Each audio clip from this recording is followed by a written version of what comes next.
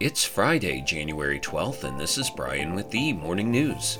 Give us 5 minutes and we'll give you the headlines you need to know to be in the know. A U.S.-led coalition launched more than a dozen strikes on Houthi rebel targets in Yemen, officials said late Thursday, 2 days after the Yemeni rebel force defied an ultimatum to halt its attacks on ships transiting the Red Sea with a barrage of missiles and drones. The strikes, conducted by U.S. and British forces and supported by Australia, Bahrain, Canada, and the Netherlands, were intended to reduce the Houthis' campaign, which the Iran-backed rebel group said it launched in response to Israel's war on the Hamas militant group in Gaza. The coalition's strikes early Friday morning local time targeted radar systems, air defense systems, and storage and launch sites for one-way attack unmanned aerial systems, cruise missiles, and ballistic missiles, said U.S. Central Command. In other news, the Pentagon launched a fresh effort to spur the U.S. defense industry to produce more of everything from missiles and submarines to drones and weapons to shoot them down, but said the strategy could take a generation to implement. Rising defense spending in recent years to tackle the potential threat from China has not prevented the conflict in Ukraine from exposing long-running problems with factory capacity, worker shortages, and reliance on overseas suppliers.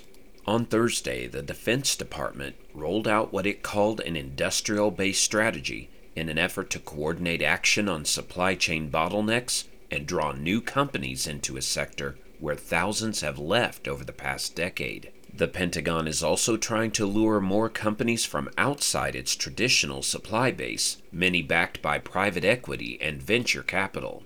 In world news, accused of committing genocide against Palestinians, Israel defended its war in Gaza at the United Nations highest court Friday, a day after Prime Minister Benjamin Netanyahu blasted the allegations as hypocrisy that screams to the heavens.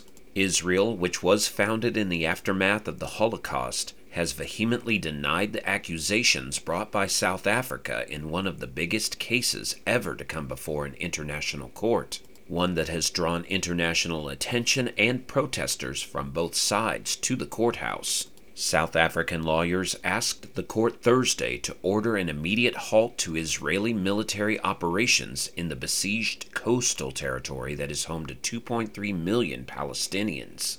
A decision on that request will probably take weeks, though the full case is likely to last years. In financial news, stocks staged an afternoon rally to erase most of their earlier declines Thursday after new data suggested inflation might not be cooling quite as quickly as some investors hoped. The S&P 500 fell roughly 0.1% after ending Wednesday just 0.3% below its record-closing high set just over 2 years ago. The Dow Jones Industrial Average ticked up around 15 points, while the Nasdaq Composite was essentially flat. All three indices were still on track to post weekly gains after dropping in the first week of the year. The choppy trading Thursday came after the Consumer Price Index showed inflation rose more than expected in December. The Labor Department said core prices rose 3.9% from a year ago.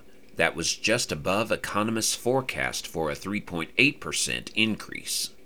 And Airbus, the world's biggest plane maker, smashed its near-decade-old record for the highest number of orders in a single year as airlines scrambled to secure the limited availability of new aircraft.